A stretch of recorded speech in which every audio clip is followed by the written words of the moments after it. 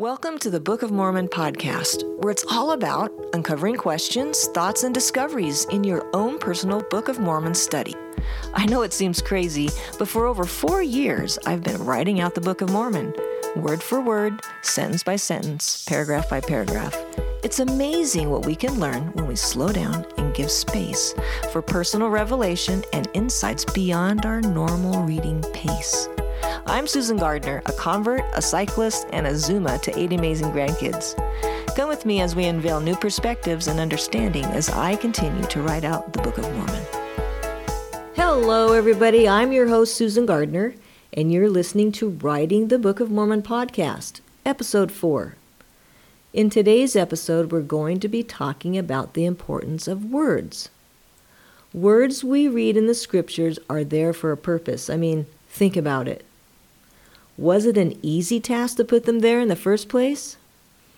In Jacob 4, verse 1, it tells us, "Now behold, it came to pass that I, Jacob, having ministered much unto my people in word, and I cannot write but a little of my words because of the difficulty of engraving our words upon plates.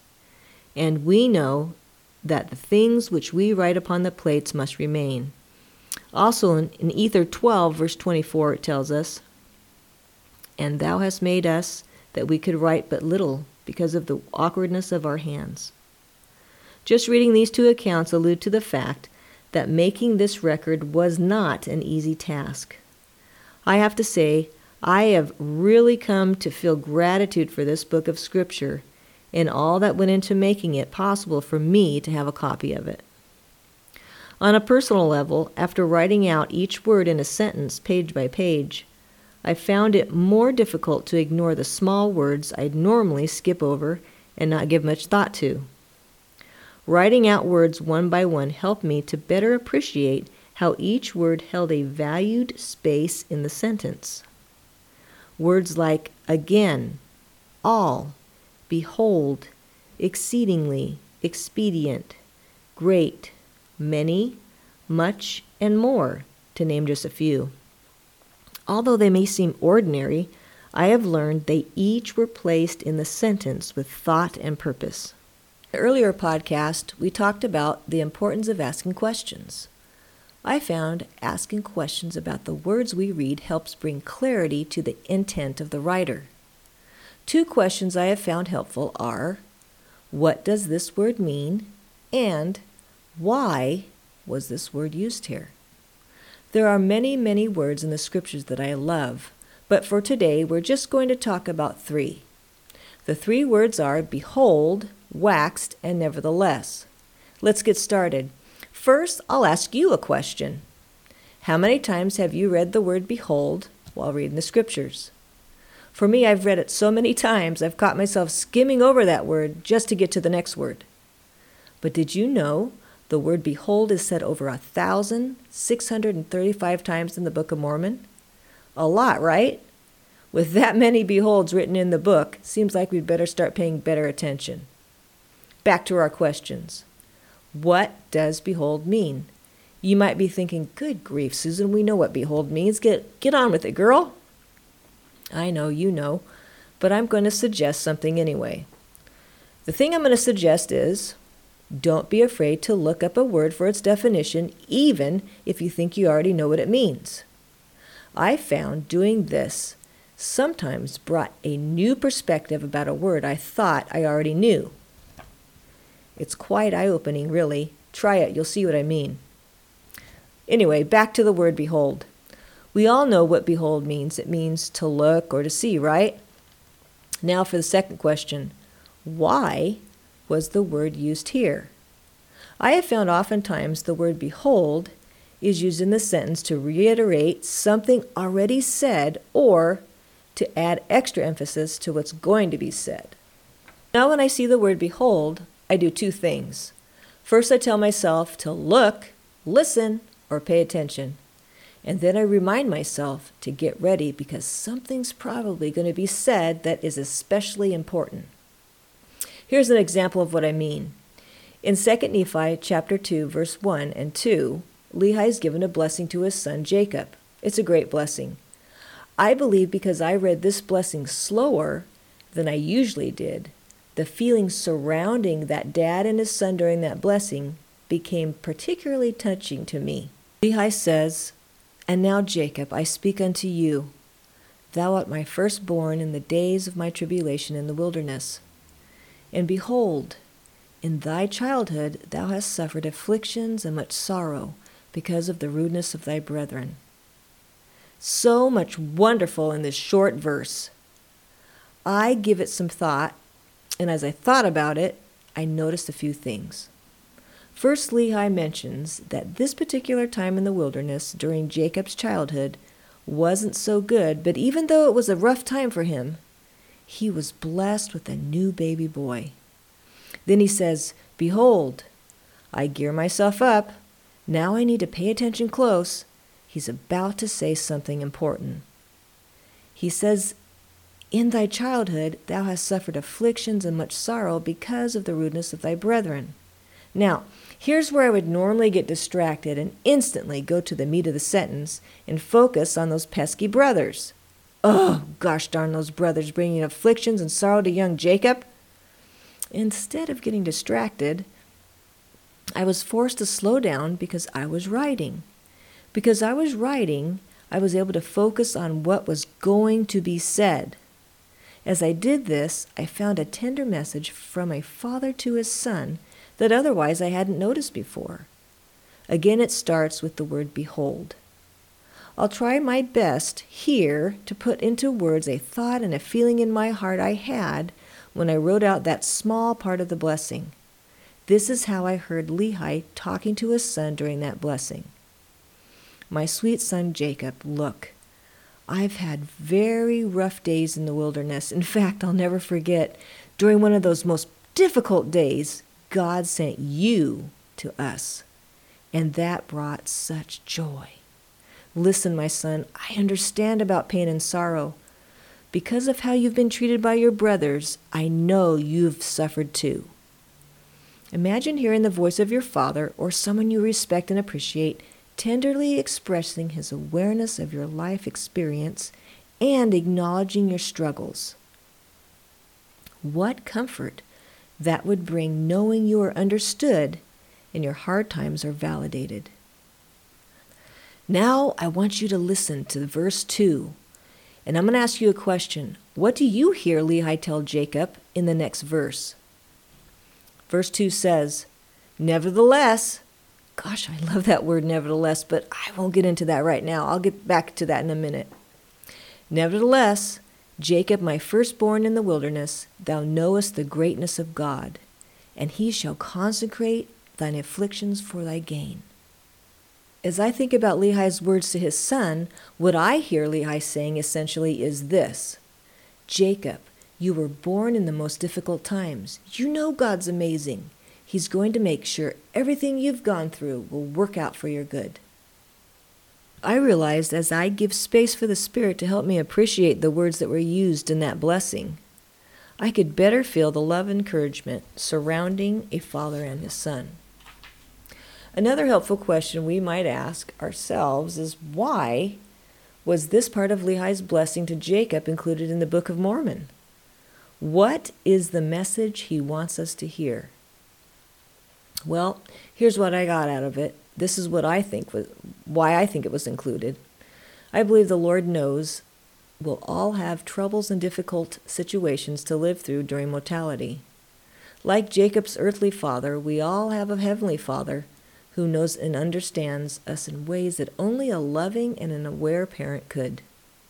That heavenly parent wants us to know any hardship we experience now will not be for nothing. Rather, it will be turned into something we will benefit from later. While preparing this podcast, I looked up some quotes from people that have expressed their ideas of the importance of words. There were lots of good ones, but here's one I found particularly I liked. He says, "Words do two major things. They provide food for the mind and create light for understanding and awareness." There's such value in that quote, isn't there? Food, light, and awareness and understanding for the mind. That quote describes perfectly, like when you're reading a book And the letters are put together so well, they form words and become sentences that become like a birth for emotions often too difficult to express. Gosh, I love that when that happens. Anyway, the next word I'd like to talk about is waxed or wax. First of all, what does the word mean? What does waxed mean? I love this word because I have learned it depicts a passage of time. Let me explain how I came to understand that. When I see the word waxed, I think of a candle. Early history shows that when candles were made, two of the basic supplies needed included a wick and melted wax. To make a candle, you dip the wick into the wax, lift it up out of the wax, then waited for the wax to cool and harden on the wick, and then dipped it again. You would continue this process until the candle was the desired size. Dipping or waxing a candle took time, one dip after the other. Why was this word used? When we read in the scriptures sentences like, "They wax strong, whether in righteousness or wickedness," it's important to remember that this was a process. Learning this helped me to see how change can be gradual. It took time. It wasn't something that happened overnight. Now, because I understood the process of making a wax candle, knowing this helped me to see how the word was used in the scriptures. The last word I like to talk about is nevertheless. Did you know that one source I found points out the word nevertheless is found 177 times in the Book of Mormon? Anybody that knows me knows that I love this word. I gave a presentation once at a women's retreat and even had buttons made with the word nevertheless on them to hand out. So let's continue our pattern and ask our questions. What does this word mean? When I see the word nevertheless, I think of similar words like still, yet, notwithstanding, nonetheless, or regardless. An example of how this great word is used is found in Helaman chapter 3, verse 14. This verse gives a good idea of this current situation in which Helaman lives. The list of descriptions that illustrate that time include words like wars, contentions, and dissensions, preaching and prophecies, shipping and building of ships, building of temples, synagogues, and sanctuaries, righteousness and wickedness. Kind of sounds like the world we live in today, doesn't it? Now, the nevertheless verse, and we'll find that one in verse 20. Nevertheless, Helaman did fill the judgment seat with justice and equity. Yea, he did observe to keep the statutes and the judgments and the commandments of God. And he did do that which was right in the sight of God continually. And he did walk after the ways of his father, insomuch that he did prosper in the land. And I'm going to add verse 21 as well, since we're here. And it came to pass that he had 2 sons. He gave unto the eldest the name of Nephi, and unto the youngest the name Lehi. And they began to grow up unto the Lord. Now to answer the question, why was this put here? When I read this verse, the word nevertheless in the first sentence conveys to me, we can do the right thing during a hard time. We can see Helaman lived in a very oppressive and turbulent time, yet he filled the judgment seat with justice and equity. Also, not only did he fill the judgment seat well, but he was also raising a family unto the Lord, as we read in verse 21. This was during the same oppressive and turbulent time. That's why I love the word nevertheless. It is an encouraging and hopeful word that says to me, it doesn't matter what's going on around you. Look to me and live. There's one last example I'd like to share. I remember having a most profound experience as I wrote out this word nevertheless. It has stuck with me ever since. It happened when I was writing out 1 Nephi chapter 13. As a review, Nephi had inquired of the Lord about his father's dream and wanted to know the interpretation of it. During this particular part of the vision, he was being taught about a book. The background of this book is given. We learn that this book proceeded out of the mouth of a Jew. It is of great worth and contained the fullness of the gospel of the Lord until it is given to the Gentiles. In the next 3 verses, the message is given repeatedly that the plain and precious truths that this very important book once contained had been taken away. It repeats this information at least 4 times in a short period. In fact, the frosting on this delicious but rather unbaked cake is found in the last verse. That's verse 29. It says, "Insomuch that Satan hath great power over them," unquote. I remember writing out those verses. It was pretty depressing. By the time I reached the end, I was pretty bummed out. Oh, I remember thinking, if I have to write that message that the plain and precious truths have been taken away one more time, it was awful.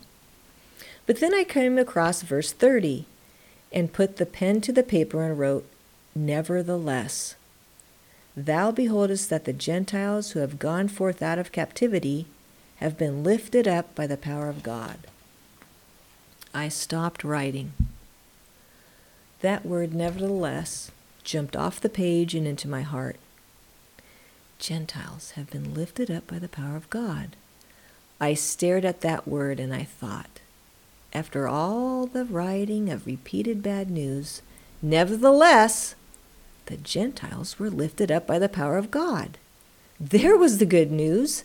Nevertheless, let's ask the question, what does that word mean?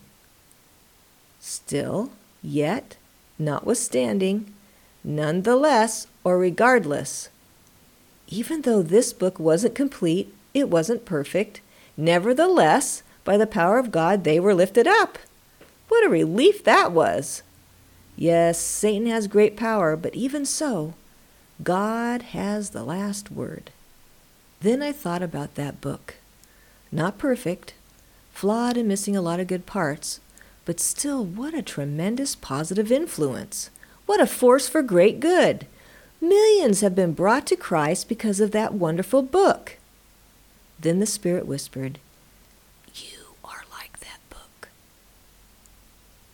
Could that be why that word, nevertheless, was put here? I believe it was put there for me at that moment. I was taught right then I was like that book, not perfect, very flawed, and missing a lot of good parts. Nevertheless, God can lift me by His power too. I can be a tremendous positive influence, a force for great good. You know what? You might look around and see that things aren't perfect. Things are hard, but no matter what, God is steadfast. Nevertheless, God is in control. Behold, waxed, and nevertheless are just a few of the many great words we find in the Scriptures. Words that are used are so important. We need to seriously give space to those words so that we can be taught the what and why about them and the purpose they were placed where they were placed. I'd like to close with another wonderful quote. This one is by a novelist regarded as one of the greatest novelists to write in the English language, which is interesting because this author's first spoken language was not English. His name was Joseph Conrad. He says, "My task, which I'm trying to achieve, is by the power of the written word to make you hear, to make you feel. It is before all to make you see." When we give appropriate weight and honor to the words we read in the Scriptures, we are better prepared to be taught by the Spirit and see what God would have us see. Until next week, it's not important to discover it first. It's more important to discover it for yourself. Slow pace, give space. If you like this episode, please subscribe to the podcast and share it with a friend who also loves the Book of Mormon. And if you're on Facebook, be sure to like our page and join our community. You type in Writing the Book of Mormon discussion group. This will keep you up to date and current with new topics and conversations surrounding our study. I do appreciate you, and I hope you have an amazing day.